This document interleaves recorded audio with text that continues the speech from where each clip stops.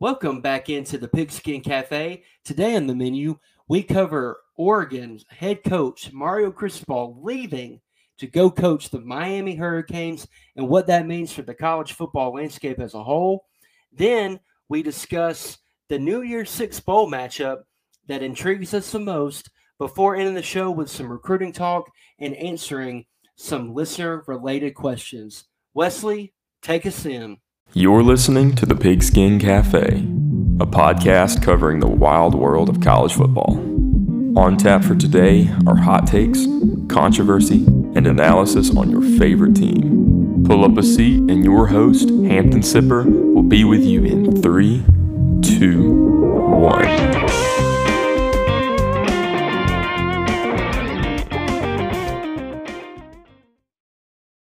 And we're back. Welcome into the Pigskin Cafe.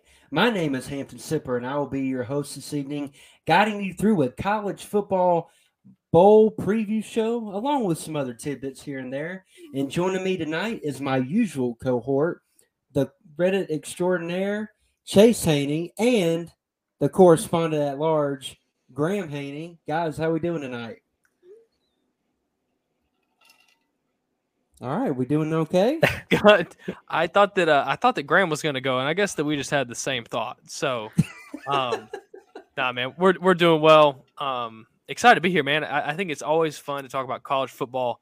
And dude, you guys said something in the last podcast that I think is so accurate, and I think that Nick Saban has said this a lot. That man, when you've got the playoff, the bowl games. Just don't matter as much. And I guess this is kind of our effort to not just let that happen. Maybe we can contribute just a little bit today of looking into some of these really good football games, man, with some really interesting matchups. I think that's what you have to look at bowl games is. It's just some really fun matchups. Graham, what about you? What's up? What's going on in Nashville? Not a whole lot, but I will say this just about the quiet moment. I thought that the unwritten rule or unspoken rule was that if you were introduced first, then you speak first. Oh, got him. The reason why I usually speak first is because I'm introduced first. And Hampton, I'm very disrespected that you would degrade me. You start off calling me a cohort. Like, what are we in? Hampton, this isn't middle school science class. I mean, we are grown adults. And I'm glad you said adults. I thought you were about to say something else. But besides the fact that Hampton just disrespected me, I'm glad to be here. Chase, good. Me and Hampton were on just yesterday talking some college football. So I'm gonna be interested to see what your thoughts on some of the breaking news of college football is, and going forward. The bowl season is gonna be a nice table to look at. So I'm excited to break that down with you guys. Yeah, man. And Chase, I love the point you made about shining a little bit more of a light on these bowl games, and the playoff kind of diminishing the importance of those because, it used to be getting to a bowl game, getting to a New Year's Six game like a Rose Bowl or a Fiesta Bowl. That was a great year. And I think we've lost that a little bit. It's like playoff or bust. And we want to talk about these teams that maybe are not playing for a championship, but they're playing for a lot and, want to cap off a really good season for themselves. But before we dive into talking a little bit about bowls, a quick note off the top about some coaching stuff before we talk about Mario Cristobal heading to Miami. And that while, that's occurred with that this past week, right before we got on the show, earlier today, we learned that Jeff Lebby, offensive coordinator at Ole Miss, is heading to Oklahoma to be with Brent Venables and join that staff. And really quickly, I think that is a brilliant hire by Brent. Lebby has done a masterful job the past few years at Ole Miss. Matt Corral, he's helped develop him along with Lane Kiffin. They've had one of the most high-powered offenses. He's well thought of around coaching circles for being an innovative offensive mind. And I think having Brent Venables as the defensive mastermind and Lebby as that offensive prowess, and you put him with Caleb Williams, I think that's a deadly combo coming into the SEC if Caleb does indeed intend to stay. I think that's a home run hire. And I think this might be a bold take. I think Oklahoma might be in better position now with Brent Venables as their head coach and Lebby as their offensive coordinator than they would have been if Lincoln Riley were still the head coach. I think great hire by Brent Venables, and I think it's going to pay dividends for them. And speaking of Brent leaving, it looks like Tony Elliott, offensive coordinator at Clemson, may be headed to Virginia. Uh-oh. May be headed to Virginia. So the Pat McAfee out. I think this is going to be interesting to see because Dabo has not lost either one of his coordinators since Chad Morris left. I think 6 to 7 years ago. Tony Elliott has been there a long time. That has provided a lot of stability to that staff. And he hadn't been affected by the coaching carousel like what Nick Saban has to deal with each and every year. I'm very interested to see how Dabo responds to that, especially with him not having a great season at Clemson this year, and then you're losing your top two coordinators. And I think Brent Venables, he kind of solidified that defense and made Clemson the defensive juggernaut that they have been the past few years. So that's going to be interesting to watch. And then my final note is Corey Raymond, defensive back coach from LSU, is leaving to head to Florida and to join Billy Napier's staff. Now, this is interesting for many reasons. One is Corey Raymond is widely regarded as one of the best cornerback developers and recruiters in college football.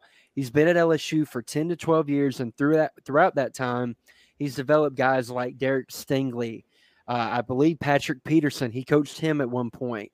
Greedy Williams, Tre'Davious White, a lot of guys that are very talented that are playing on Sundays now were developed by Corey Raymond. And for Brian Kelly to come in to LSU and apparently not fight hard enough to retain him is a massive – I guess he wasn't part of his friends and family he said at that LSU basketball game in that Caleb Crawdad accent, I do declare. That's right. But that is a massive move. It's going to shake up recruiting in the state of Louisiana. And now Florida, with Billy Napier, has a direct pipeline to that state. So great hire by Billy Napier to get a guy with experience recruiting Louisiana along. He has experience, Napier does himself, by coaching the Raging Cajuns for the past 3 to 4 years. But what an incredible hire by him. And to me, a big loss by LSU. So those were just some quick coaching notes off the top. And Chase, I want to start with you.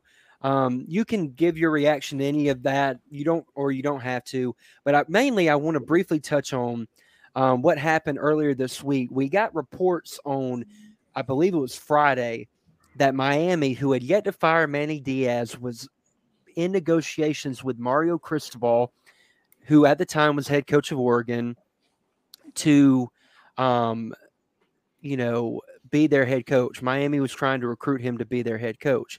Well, he gets curb stomped in the Pac-12 championship game by Utah for the second time in like 4 weeks, and he doesn't really want to talk about it. Shout out Logan Farabee. That one's deeply rooted. That was that was a deep cut. Don't want to talk about it. So on Monday, the news comes out early morning that Miami has decided to hire Mario Cristobal, bring their guy home. Mario played college football at Miami. He coached there for a little bit, and he is now their head coach. He's now out recruiting. And Chase, I want to start with you, and then I want you to kick it to Graham. What do you think of this hire, and what do you think this hire means for the state of Florida and the state of college football? Yeah, man, I think there's a lot to unpack right here. But I want to say something really quick about just the Clemson movement, man. Hey, is it DJ Ualonga bye-bye or something like that? Like, man, everybody's getting out of town. It sounds like up there, man. It seems like they might have messed up on one of their 5-star recruits.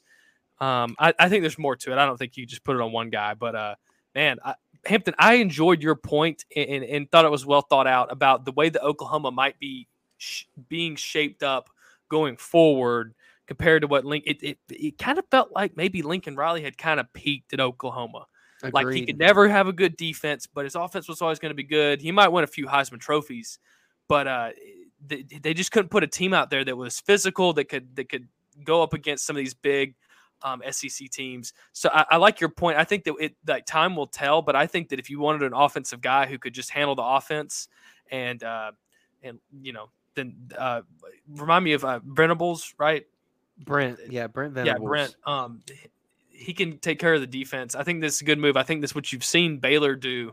Of Aranda's not over there trying to call plays. He's like, I'll take care of the defense, but I need somebody who's an offensive guru. So it's gonna be interesting. But to get to your talking about Cristobal, Graham, I want to ask you real quick, just a good yes or no question. Do you feel like they did Manny Diaz dirty here? Is that even a question? I mean, it was awful. I mean, I've never seen a coach get played, harder than Manny Diaz did. I mean, the guy's a fiddle right now. I mean, the strings have all popped off too. Funny you say that, Graham, because I think that there might be some people at the and I don't know if it's the University of Temple or Temple University. Good point, Chase. That thought they had a head coach until all of a sudden he decided to stay at Miami. I think that this is the world of college football. I don't think you can pick on just Manny Diaz here or just the University of Miami. I mean, I think we just see this. This is somewhat how business is. But Graham, you got a really good point of just we have not seen this weird like they wanted to hire Cristobal, and I think everybody knew that. But like it almost felt like they were going to hire Cristobal before they fired Manny Diaz, which is just like hard to wrap our minds around. But maybe what goes around comes around. That might be what I have to say to that. The thing that I'm going to kind of in what I'm having to say on and then pass it to Graham. Man, this move to Cristobal to Miami. Yeah, you're coming home, but I mean, I thought that Mark Richt was coming home. Then you got the Mark Richt protege and Manny Diaz. I'm not buying any of that coming home stuff. And Hampton, like you said, his Oregon teams have always they've played well until they get a team that's going to hit them in the mouth, and then they just kind of crumble. They do not like playing hard physical football. That's just not the kind of teams that he coaches. But I think that he can recruit, and his success is going to be determined on how well can he recruit Miami. That's what it's going to come down to. I think it's really that cut and dry. They got to stop having 5-star guys walk out of there, going to Alabama, going to all these other programs. I think there's enough talent to kind of go around, but they've got to start keeping their guys at home. If you think that Cristobal can do that and Diaz couldn't, you got your guy. But it simply comes down to just that. And maybe he can bring in somebody that's a defensive coordinator or someone like that who can really maybe instill some violence in their team, where they're physical, where they enjoy hitting, because they keep playing that. I mean, like you said, played Utah twice, and they just kind of curled under pressure, and they don't really like getting hit in the mouth. So we'll see. I think it really is as simple as that. I think that seems like they got their guy. I hope that they're happy, but I thought that they also had their guy, the past 2 coaches. So we'll see. This one's interesting. I think that I don't know. Maybe he gives you 1 or 2 more wins each season, but maybe I'm being too harsh. Graham, what do you think?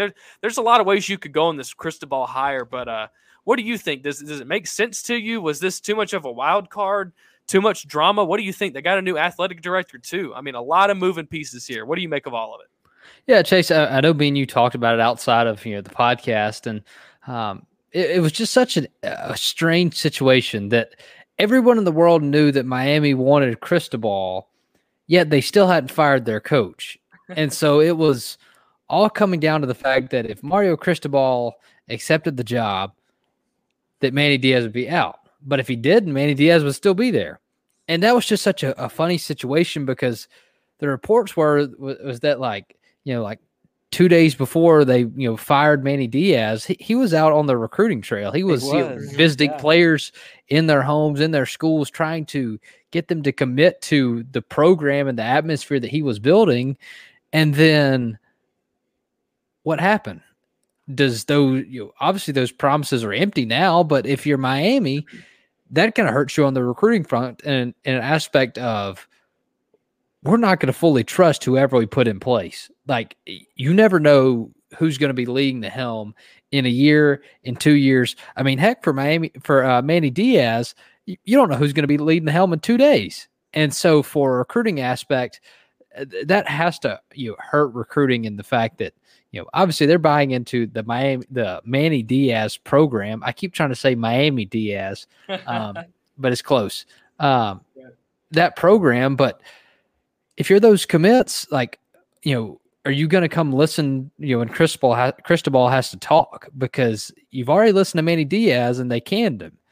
And so that's just such just an odd situation.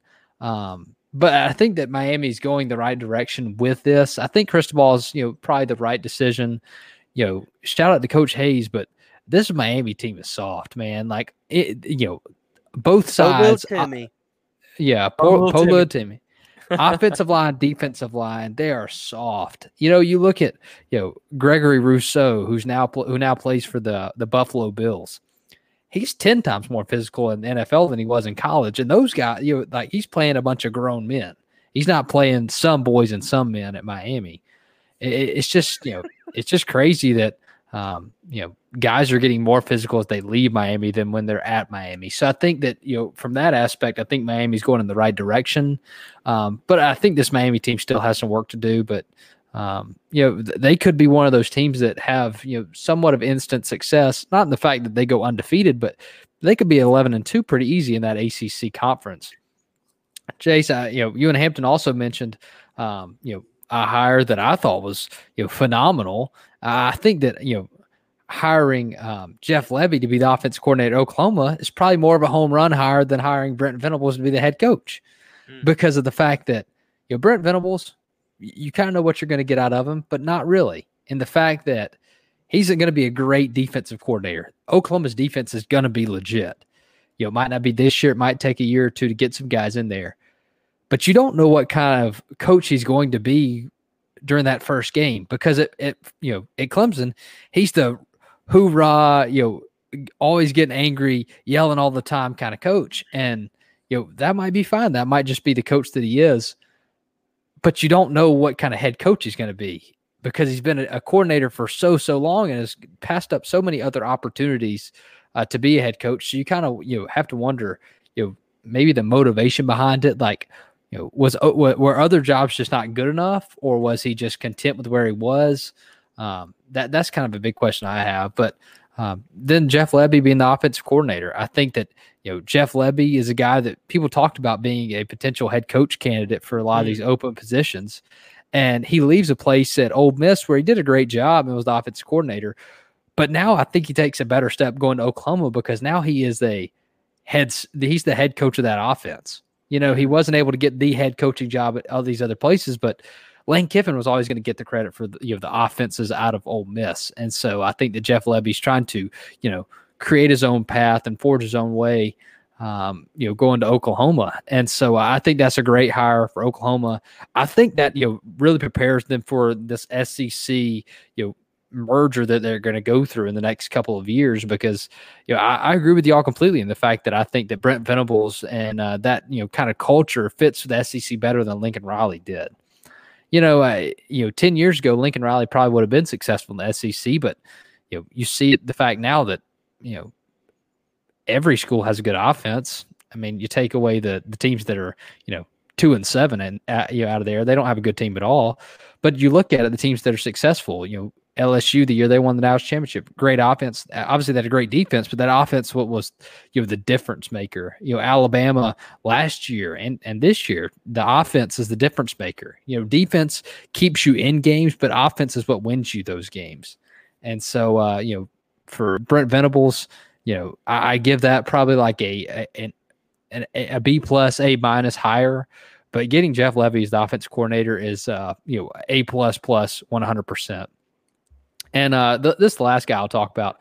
Hampton, I know you mentioned that Dabo Swinney hasn't lost a coordinator, since Chad Morris. you're forgetting about an important guy in there, and that's guy Jeff Scott, who was the co-offense coordinator with Tony Elliott the past few years, and he went to South Florida 2 years ago. And let me just tell you about his record. It's awful. In 2 years, Jeff Scott is 3-18. Come on. He has won 3 games. Come on. 2 of those games are against FCS programs. The only team that Chattanooga. He wins the ones he should, Graham. Come on, man. The only team he beat that was an FBS program was this past year. And that was Temple. And Temple's in pretty rough shape now. But besides that, he's shown a complete inability to play with just average teams. Like we don't necessarily think that the American Conference is loaded. If you take away this year Houston and Cincinnati, they are a very average group of 5 conference. I mean, you could put them up against anybody, and they probably get smashed. So if I'm Virginia, Tony Elliott might look like the right guy, but you got to look at the predecessors. You got to look at everything else that's going on. And, if he's anything like Jeff Scott, I don't want him anywhere near my football program. And just the last thing, if you're 3-18 after 2 years, how do you have a job? Go ahead.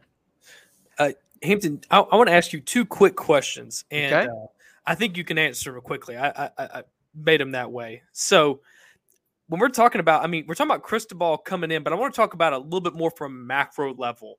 Cristobal gets this job at Miami. Do you think, and I got 2, so this is my first one.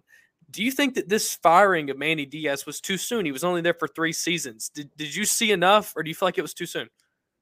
I think it was a little too soon because this past year, he dealt with injuries. De'Aaron King gets hurt. Yeah. Then on the back half of the year, they probably lost some that they shouldn't, but they got a stud freshman quarterback in Tyler Van Dyke, who was, really came on, really played well, and they played for him. They played hard for him.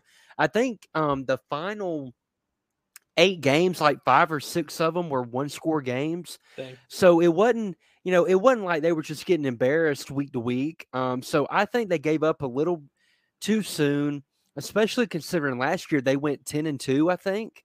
They had double-digit wins and played really well, had some NFL talent. Recruiting wasn't terrible. Now, I do think Mario is an upgrade, but I think it was a little too soon. What's your second question? So the second one is actually about Cristobal. Hampton, what's wrong with Oregon? I keep hearing that they have money, but they keep losing head coaches. And I feel like they've done a good job of kind of like the next man up mentality. But I know that, it seemed like Cristobal was kind of like, I don't really want to go anywhere, but there's more talent in South Florida. But like I was waiting for Oregon to kind of say kind of like Michigan State did this year, where they said, we have our guy and he's not going to just walk out of the door, to an athletic program that doesn't even have an athletic director right now and hasn't fired their coach. You might not have the best beat on because since it's so West Coast, but what is Oregon lacking when it comes to keeping these head coaches that honestly, wasn't Willie Taggart there before Cristobal? Isn't that correct? Mm-hmm. I believe so. Yeah. And I know that Willie Taggart, but they lost him to Florida State. They keep going to the Floridas. So what do you think? What's Oregon got to do to? What are they lacking? I guess that's the best question to ask, and they can fix it however they want to. Location. Chase, where would you rather live? Would you rather live in Eugene, Oregon, or Miami, Florida, or Tallahassee, Florida? I think that plays a role in it. I think the location of not only geographically, but also the conference you're in. I think the Pac-12 kind of has a negative connotation with it. It's kind of looked as the least of all the conferences. Like the ACC is definitely a more respected, a more revered conference, and I think that plays a part in it. Oregon has, like you said, all the resources, all the facilities that money can buy. So I think it's got to be something along those lines. It's not like they can't recruit either, because Mario was recruiting really well there. He got Kayvon Thibodeau there. He got Noah Sewell there. He got Justin Flo, Justin Herbert. From Oregon. From Oregon, yeah. So I think all those factors kind of played a part in that. You got anything else on that, or am I good to wrap it up? No, Hampton, I think I'm sorry. I was just gonna say that I was good. I think that yeah, I mean that makes a lot of sense. Maybe they'll maybe they just pick their campus up and move it over somewhere. Yeah. Graham, Well, if only if it were that simple. Go ahead, Graham, real quick. Yeah, no, Hampton, I agree with you there. The Miami job, it is definitely going to be easier to recruit because you're just going to have to walk down the street. You're not going to have to get on a plane to go find guys to play football. And I think that Mario Cristobal is a really good recruiter, but I also think you got to point out the obvious in that the reason why he was getting such good prospects has to be because like the utter incompetence of the California schools recruiting. I mean, USC, UCLA, Stanford. I mean, none of those teams have been good the past 5 years. So, Oregon was the only program out there that even gave you a chance to win, and so I think that was a big pull for these players out of California to go to Oregon for Cristobal. I definitely think that's part of it, but also here's the thing about Mario, and I'm going to wrap it up with my quick thoughts on the fit in Miami, what I think it means for the college football landscape. But when he was at Alabama, Saban pretty much gave him the entire recruiting department. He was kind of the head man. He was the point guy because he is that good of a recruiter. Mario is really personable, relates well to players because he was a former player. And so I think, honestly, it's between him and Tosh Lupoi as far as like the two best recruiters under Nick Saban that he's ever had.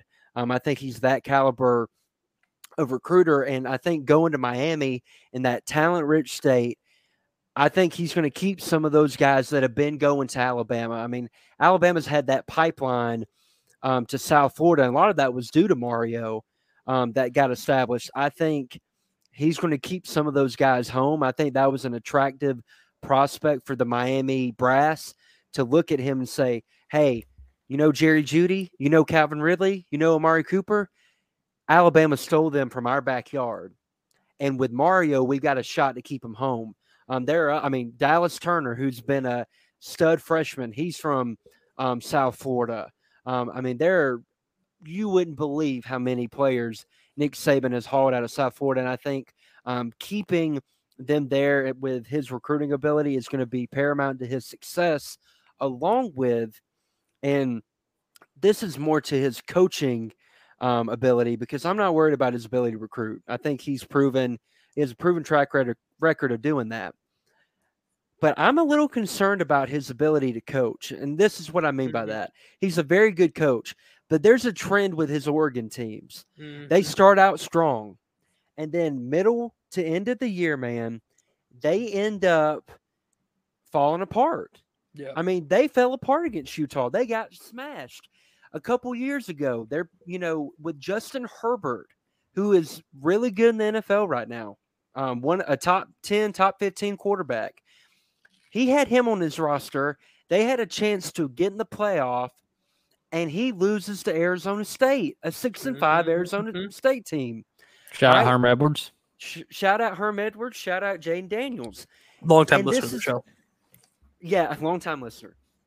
And I think this is a recurring problem with him.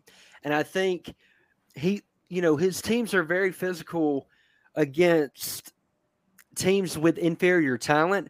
But when he goes head-to-head with, I think at Utah under Kyle Whittingham has established that type of physicality, and they have similar dudes to Oregon. Oregon couldn't just push them around. And I think the scheme that he was running, Justin Herbert, the reason I think a lot of evaluators didn't have him going number one in the draft was because of the scheme that Oregon was implementing. I don't think they took great advantage of his strengths of throwing the ball downfield.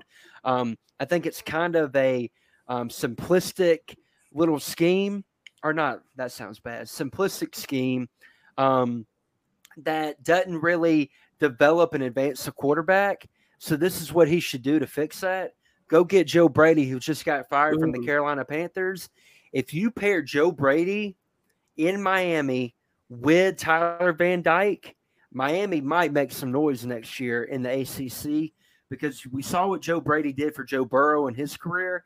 I think he could do the same for that kid because, like I said, he's very talented, and Mario's going to get some of those guys in there, some difference makers. And I think long term, if he makes the right coaching hires, he's going to have a ton of success. But it's all about his assistants and getting some of those issues that he had at Oregon corrected. So, good job by Miami of getting your guy. Terrible job of how you handled it because it was very classless and unprofessional. And I don't care what Manny Diaz did to Temple. You have kids and you have other coaches representing your university trying to get kids to go there and selling parents about how great a place Miami is for their child. After what they just did, I wouldn't send my child to Miami. So those are our thoughts on the Miami hire Mario Cristobal and a few other coaching nuggets. But guys, let's move on and talk a little bit about the New Year's Six. We're not going to spend a whole lot of time here, but I just want to I want to start with you, Graham, since I began with Chase on the last topic. What is the one New Year's Six matchup other than the two playoff games, which I'm sure we'll cover? We covered a little last night, and we'll cover in later shows in the future. What is the one matchup that really intrigues you and that you're paying attention to as we get closer to the end of the year? Yeah, Hampton, I think there's several, obviously every New Year's Day, there's going to be good matchups, but the one that catches my eye has to be Notre Dame and Oklahoma State in the Fiesta Bowl. And it's not for the fact that either of these teams, are, uber, super duper talented and left out when they, should have been in the playoff. It's the fact that Notre Dame has a new head coach in Marcus Freeman, and the players seem to really like him. So we're like, are they going to come to play in the fact knowing that, Brian Kelly left us, so we're going to go out here and show that we want to play for Marcus Freeman and just really rub this in Brian Kelly's face. And so I think Notre Dame's going to come out hot. I think they're going to really come to play. Kyle, I know you're excited about this, Notre Dame hire with Marcus Freeman.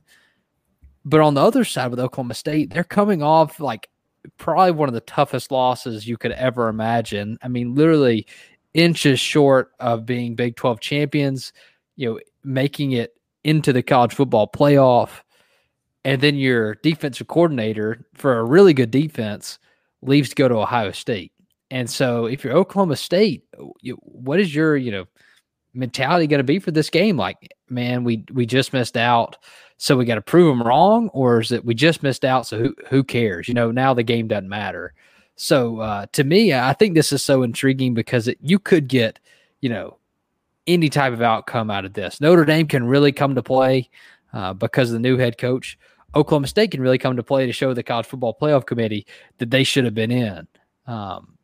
But we could see the opposite, and neither of these teams really want to come to play because they were just left out and sitting, not at home, but they're kind of sitting on the sideline for the College Football Playoff. So to me, I think it's the Fiesta Bowl that kind of catches my attention for those New Year's Six bowl games. Chase, Graham, what about you, man? Yeah, Graham, I'm excited for that game too. I think that there's a lot to prove. If you've got like the Freeman guy, man, this is his first shot. They're going to come out there and play for him. But then, you want to think about Mike Gundy. And Graham, isn't he sitting there trying to get a new contract? Isn't that right? This is the last year of his contract. Absolutely. Really two ends of the spectrum. And I mean, I think Oklahoma State kind of wanted him they weren't re-signing for a reason. And now I wonder if they're kind of sitting there saying, well, man, what are we supposed to do? And they just lost their DC. Isn't that right? He just went to where did he go? Ohio State. Ohio State. Big hire by them. Mm-hmm. I think they nailed that one. That was a really good move. So interesting. I think that this is the time of the season where that stuff starts to matter. And just to kind of stay on, man, like my pick is the Sugar Bowl, and I obviously biased because of Baylor. But guys, I mean, I want to just set this up for a second and talk about how big this game is for both of these programs. I mean, Ole Miss has not been at this level in a while. Like they've been good, but like this New Year's Six, I mean, it seems to have always been Alabama and Georgia, sometimes Florida, but you just hadn't seen Ole Miss in this situation in a really long time. And I think if you're an Ole Miss fan, you're really excited about, hey, you got your guy at head coach. I think that you got to be really excited if you're an Ole Miss fan. That's why I think that, man, like this, even though that the playoff is what everybody's looking at, man, there's some of these good matchups of this. A win in the Sugar Bowl for Ole Miss can take this Ole Miss team to that next level of we finished it off with a W. And I think that that's what Baylor's sitting in the same situation. What a fantastic game against Oklahoma State to win the Big 12 championship. But, man, I mean, how is that game even close if the opposing quarterback for Oklahoma State throws 4 interceptions and no touchdowns, but Oklahoma State still has a chance to win it? Like at the very end, I mean, I need to see some offensive explosion out of Baylor, but not just in the first half, in the second half too. But I think this is a fun matchup because you're getting Ole Miss with Matt Corral. If he ends up playing, I think that I think he's planning on playing, but I think that he'll be quick to, if he gets a little bit banged up, I think he'll be quick to sit down. But they're going to have a good offense, and Baylor's going to have a good defense. So it's going to be a fun matchup to see how those two go together. Aranda's not scared of the SEC. He's been there. He's won a national championship through there. So I'm excited. Same place? Same place. So I think this is a really fun game, and I think that this is obvious that a lot of people are going to tune into this game. But for Baylor, I think that it would be massive for your program to win this game. But this is where I'm going to pass it off to you, Hampton, and I want to hear what your thoughts are on the bowl game that you're the most excited about. Well, I would let me. Sorry, I No, set go that ahead. up wrong. I was going to say if Baylor wins, it's massive for our program. Mm-hmm. But hear me out. As a Baylor fan, I'm just saying if you were to lose this game, I think that Ole Miss is kind of a year ahead of us. Like we were 2-7 last year, and now we just won the Big 12. There might be a little bit of like an itch to scratch if you lose this game. If you just get beat, I think that if you win this game, that TCU loss kind of doesn't really matter as much. You kind of forget about it. Mm-hmm. But if you lose to TCU and then you lose in the Sugar Bowl, I think that Aranda's saying, hey, look, we still got work to do, and we're still not done yet. But Aranda's been betting on himself this whole time. He bet on himself during the Big 12 championship, hadn't signed an extension. So if he walks into the Sugar Bowl and wins it too, I'm going to be really interested to see what kind of payday he has coming his way. But it's going to be a fantastic matchup, really exciting, a lot of things to look forward to on this day. And that leads me to Hampton. What game are you the most excited about? Well, I totally agree with your analysis and assessment on what a win would mean for either program. I think the loser, I don't think it affects either one of them in a negative way, really, because I think both are good teams. Both have had great seasons, and someone's got to lose, but I don't think it puts a dampener on the incredible year that both teams have had. But honestly, y'all probably took my two most intriguing matchups. I think Notre Dame against Oklahoma State is going to be really fun. Jack Cohn and Kyron Williams and Michael Mayer, versus Spencer Williams and or not Williams, Spencer Sanders, I think is his name. And that Oklahoma State defense, so that's going to be fun. And then Ole Miss Baylor. I mean, both really good football teams. Matt Corral's final game in the baby powder blue, so that's going to be interesting to watch. Honestly, I think Ohio State and Utah is going to be a fun game. And the reason I think that is Ohio State's got a little bit of a chip on their shoulder with how they went out to Michigan. They did not play well in that game. CJ Stroud coming out today saying, we played in the cold. We were playing a little sick, and kind of making all these excuses. But I think they want to go out the right way. Send, Olave and Garrett Wilson out, as winners. And then they're going up against the Utah team who's Pac-12 champions, who, embarrassed Oregon twice this year. And it's a really good football team. They can run the ball. Their quarterback's pretty good. He's pretty efficient. And it's in the granddaddy of them all. It's in the Rose Bowl on New Year's Day. I mean, come on. How can you not get excited about that? So that would be my matchup that I'm really interested in. And Graham, really quickly, like a minute or less, because we got to move on. What do you want to say about the Peach Bowl? Yeah. So the Peach Bowl to me is the battle of two like extinguished fires in the fact that Michigan State was at the highest of highs earlier in the year, and they've really fallen off. I mean, you've kind of just not even heard about them in the conversation. And Pitt coming off, winning the ACC championship, losing their offensive coordinator, he resigns and becomes the offensive coordinator at Nebraska. So like talk about like just a big change up, like just really putting the fire out that you just gained with a big year. To me, that one's not as fun to watch because of that. Like you're watching two teams that have like honestly been has-beens. It's like they've already had their best part of their seasons. Yeah, no, great point, man. Great point. And good talk on a little bit of bowl action that'll be coming up in about 3 weeks. And before we get out of here, let's turn to some listener questions. First time we've done this on the show. I hope we can make it a little bit more of a regular occurrence because it's always good to hear from people who listen regularly and are engaged with the show. So we've got 2 questions, but I'm going to combine them because they're kind of talking about the same thing. So from our guy, Thomas, who came on last night, did a fantastic job. If you haven't listened to that pod yet, make sure you go and listen to it. He provides a lot of great insight. He asked, who do we think finishes number 1 in the recruiting rankings when all is said and done this year? And while we're recording the show, Mikey B-Ball on Twitter asked, or he asked, but it kind of has a statement along with it. He says, if I can find the doggone tweet. Oh, here we go. He said, he exclaims. He declares, he said, as a Bama fan, I'm getting a little worried, just a little. The Aggies recruiting class, talking about Texas A&M, this year looks unreal. We had a great class last year, but Jimbo has been gaining steam for a few years now. Should we be worried? Chase, I'm going to kick it to you. Can you answer both questions for me? Who do you think finishes atop the recruiting rankings? And as an Alabama fan, like Mikey is, should they be worried about A&M? Mikey, I think that your concern and worry, I think is valid. I think that to answer both these questions, I think that Alabama ends up number 1. I think that they figure out how to do, because sometimes the recruiting rankings more depends on how many recruits you have come in. And I think that we all know how much it means to, at the end of the year, have the number 1 national ranking next to your class that you bring in. For that reason, I feel like Saban knows how to move scholarships around and stuff like that. They'll make room. You're going to see this early signing period come and go. There'll still be a few guys floating around.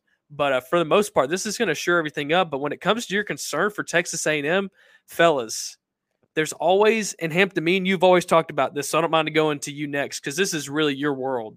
There's always a state that Alabama raids. I think that this year it's probably LSU. It's probably Louisiana because LSU's lost their head coach. But I think that Texas is getting them a head coach in there who can really recruit Texas. And if you see all of A&M's recruits, they're all kind of from around that Houston area. Mm-hmm. You're telling these kids that all their family can drive up and be back home and sleep in their own bed in the same night. I mean, that sells, guys. And I think that some of these recruits that maybe we were able to get from the Houston area specifically, Jimbo's getting, man, there's a ton of talent in that massive city of Houston. So I think you should be worried. I think that you're still going to see Alabama, Georgia, but you're going to see A&M up there with the Ohio States and the Clemsons and stuff like that. Hampton, what do you think? Who do you think is going to end up number 1? And, I mean, did anything I say not really resonate with how you feel about A&M and their current ranking? I disagree a little bit, but not entirely. I think I'll answer the first question as to who I think finishes atop the recruiting rankings, and I believe it is going to be Texas A&M. They're 3rd right now on 247. They're number 1 on the On3 consensus board. Shout out Jimmy Stein. And I'm going to just read a couple of their commitments right now. They've got Walter Nolan, defensive lineman, number 1 player in the number 2 player in the nation, number 6 player in the nation, Evan Stewart, who is a great receiver. He's from Texas. Gabriel Brownlow Dindy, who recently flipped from Oklahoma, so that was a big pull by them. Connor Wingman is a quarterback who he's second nationally at his position. He's 5-star. They've got Bryce Anderson, Chris Marshall. They've got a lot of dudes coming in, and there's no doubt about it. And I think they're going to end up with Denver Harris, who's a great cornerback out of the state of Texas, who I know Alabama was in on at one point and heavily in on. He was favored to go to Alabama earlier in the cycle, so I think they're going to get him. There's a chance they get Anthony Lucas out of Arizona, who's another stud defensive lineman. There are a couple other, 5-stars that they're in on. So they're putting together a great class. There's no doubt about it. Jimbo's always been a good recruiter. He did it at Florida State, and he's doing it here with more resources and more money, put behind him from those Texas A&M boosters. But the reason I say I disagree with you a little bit, Chase, is I think as an Alabama fan, it's something you should take note of. I would not be worried, and this is why. I think when Kevin Sumlin was the head coach at Texas A&M, he recruited very well too. Now, maybe not to the level that A&M is recruiting this cycle, but A&M had more talent on their roster this year than they've had in years past and went 8-4. I know they beat Alabama, and I know that's a big notch in their cap. But to have the talent that they did, especially along the defensive line with DeMarvin Leal and McKinley Jackson and Bobby Brown and the Clemens outside linebacker, they have Shamar Turner, who's a 5-star that was sought after by every program in the country. To have all that and finish 8-4, I think is a bit concerning as a Texas A&M fan. I know their quarterback got hurt, but before he went down, I didn't see anything from him that just blew me away. Before he went down, they were in a tight game with Colorado. They didn't come out and play well in their opener against an FCS opponent or a lower tier FBS team. So I think they're going to be talented, but if they don't get the quarterback, which they might have in Connor Wingman, I don't know. I hadn't watched his tape. I wouldn't be worried as an Alabama fan because as long as the little man, also known as Nick Saban, is in the Malmore Athletic Complex, I'm not going to be worried about any team that has a good recruiting year. I mean, Georgia has been recruiting very well, and Nick Saban has fared well against them. And I think, Jimbo is building a good team there, but I still, I'm not, as an Alabama fan, I'm not worried, but I do think they're going to finish atop the rankings for 2022. Graham, wrap us on up, man. What do you make of Chase and I's comments, and who do you think will finish atop of the 2022 recruiting rankings? Yeah, I think I'm kind of on board with both of you in the fact that I think that A&M is probably going to end up with the number one class this year. And to me, I think that's, for the reason that, Oklahoma is a big recruiter of of everything Texas, that's where they get most of their players from. And so, there's a lot of players in Texas, but right now there's like the void was there when Lincoln Riley left. Like there was a lot of players, Hampton, like there's one guy, a defensive lineman that, went from, Oklahoma to Texas A&M. Commitment wise. And so I think that is, part of why their class is so good. Jimbo is a great recruiter. But right now there's, the past 2 weeks, there was a void, a big void in Oklahoma that is, really recruits Texas, really hard on those, elite recruits. There was a void there. So these guys were having to figure out, okay, I've got to find somewhere else to go. And so that's why they are, committing to places like Texas A&M. And so I think that that's part of the reason why. That's not the only reason why Texas A&M has a good class. But to me, I also think another reason in the fact that Alabama, this recruiting cycle, they're probably going to go after a transfer or two, or maybe more than that. But Texas A&M, go ahead. Hint more than that. More than that. Yeah, and I was just trying to hit on the low number. Like they're just going to get a few guys from the transfer portal at least. Well, Texas A&M might try to, but from Jimbo's standards, he's not really a transfer kind of commitment expert. I think last year they only had one transfer, and it was like an offensive lineman from like Tennessee. So, Jimbo really likes to build through the high school ranks, and so he likes to bring young guys in and try and develop them, and so that opens up more scholarship, opportunities for high school players. Whereas Alabama is going to use up, 2, 3, 5 of their scholarships for this cycle on transfer guys. So to me, I think that's 2 reasons why I think that Texas A&M will have the best class. And Hampton, there's a guy that you did mention that Texas A&M's favored to get. It's a 5-star linebacker by the name of Harold Perkins from Cypress, Texas.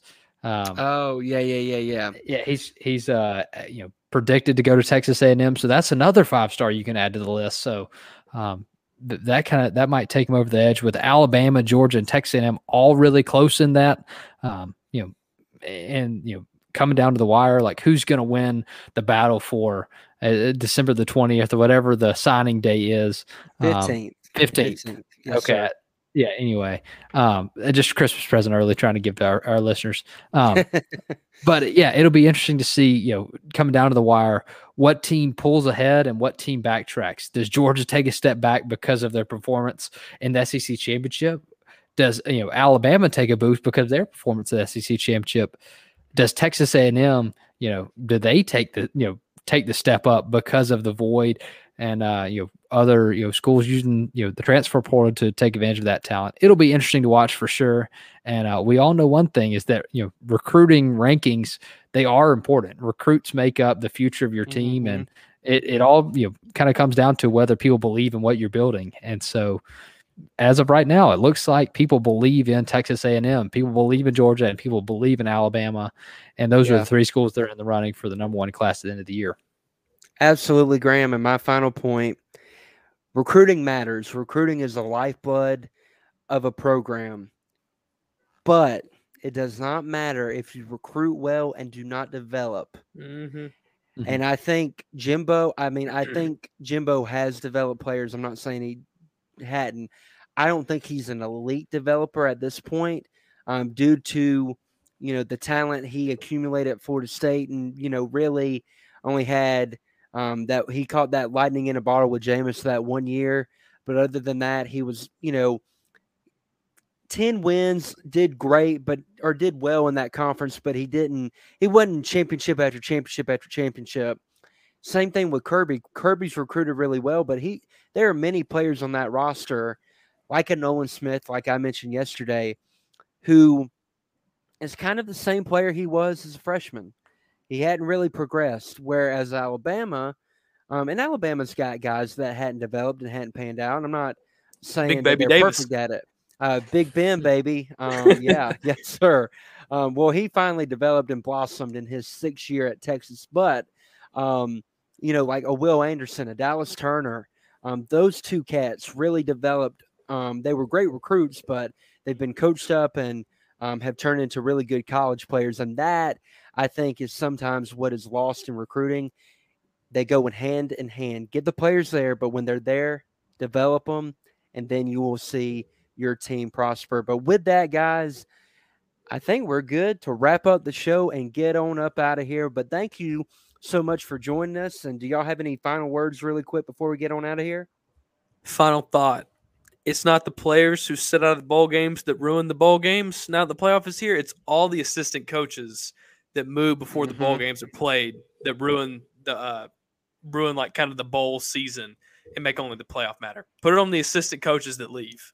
Graham, what you got? Great Absolutely, point. Chase. To add to that point, Troy hired John Summerall. The guy's going to coach for Kentucky in their bowl game. So a guy that's committed to seeing things through is something you like. And you never know. The bowl games are hard to predict because it's in the fact that you don't know who's going to come to play and you don't know who's going to sit out. And so bowl games are always fun to watch. Recruiting rankings are always fun to watch, and it's always fun to break it down with you guys. Absolutely, man. And shout out to Jeff Lebby as well for sticking with Ole Miss for that Sugar Bowl. He's going to be coaching in that game, and that will be his final game as a Rebel assistant coach. And final recruiting note, shout out to Arkansas for getting a great pickup in Jaden Hazelwood from the transfer portal, getting him from Oklahoma. Big get for Sam Pittman and that staff. Just wanted to give a quick note on that, and that will do it for another episode of the Pigskin Cafe. Thank you so much for listening each and every week. We truly appreciate it. If this is your first time listening, be sure to go follow us on social media, on our Twitter and Instagram for up-to-date show times, for an ability to get your question answered on the show like we had tonight. Got a lot of great content over there. Be sure to follow us wherever you get your podcast. And go follow Play Action Pools, who's been hosting our college football and NFL Pick'em all year. Support all the great work they're doing. And we will be back hopefully next week with a recruiting special right before National Signing Day, down to the wire updates that you won't hear anywhere else. But the Pigskin Cafe is going to be closed for now. But until next time, chew on that.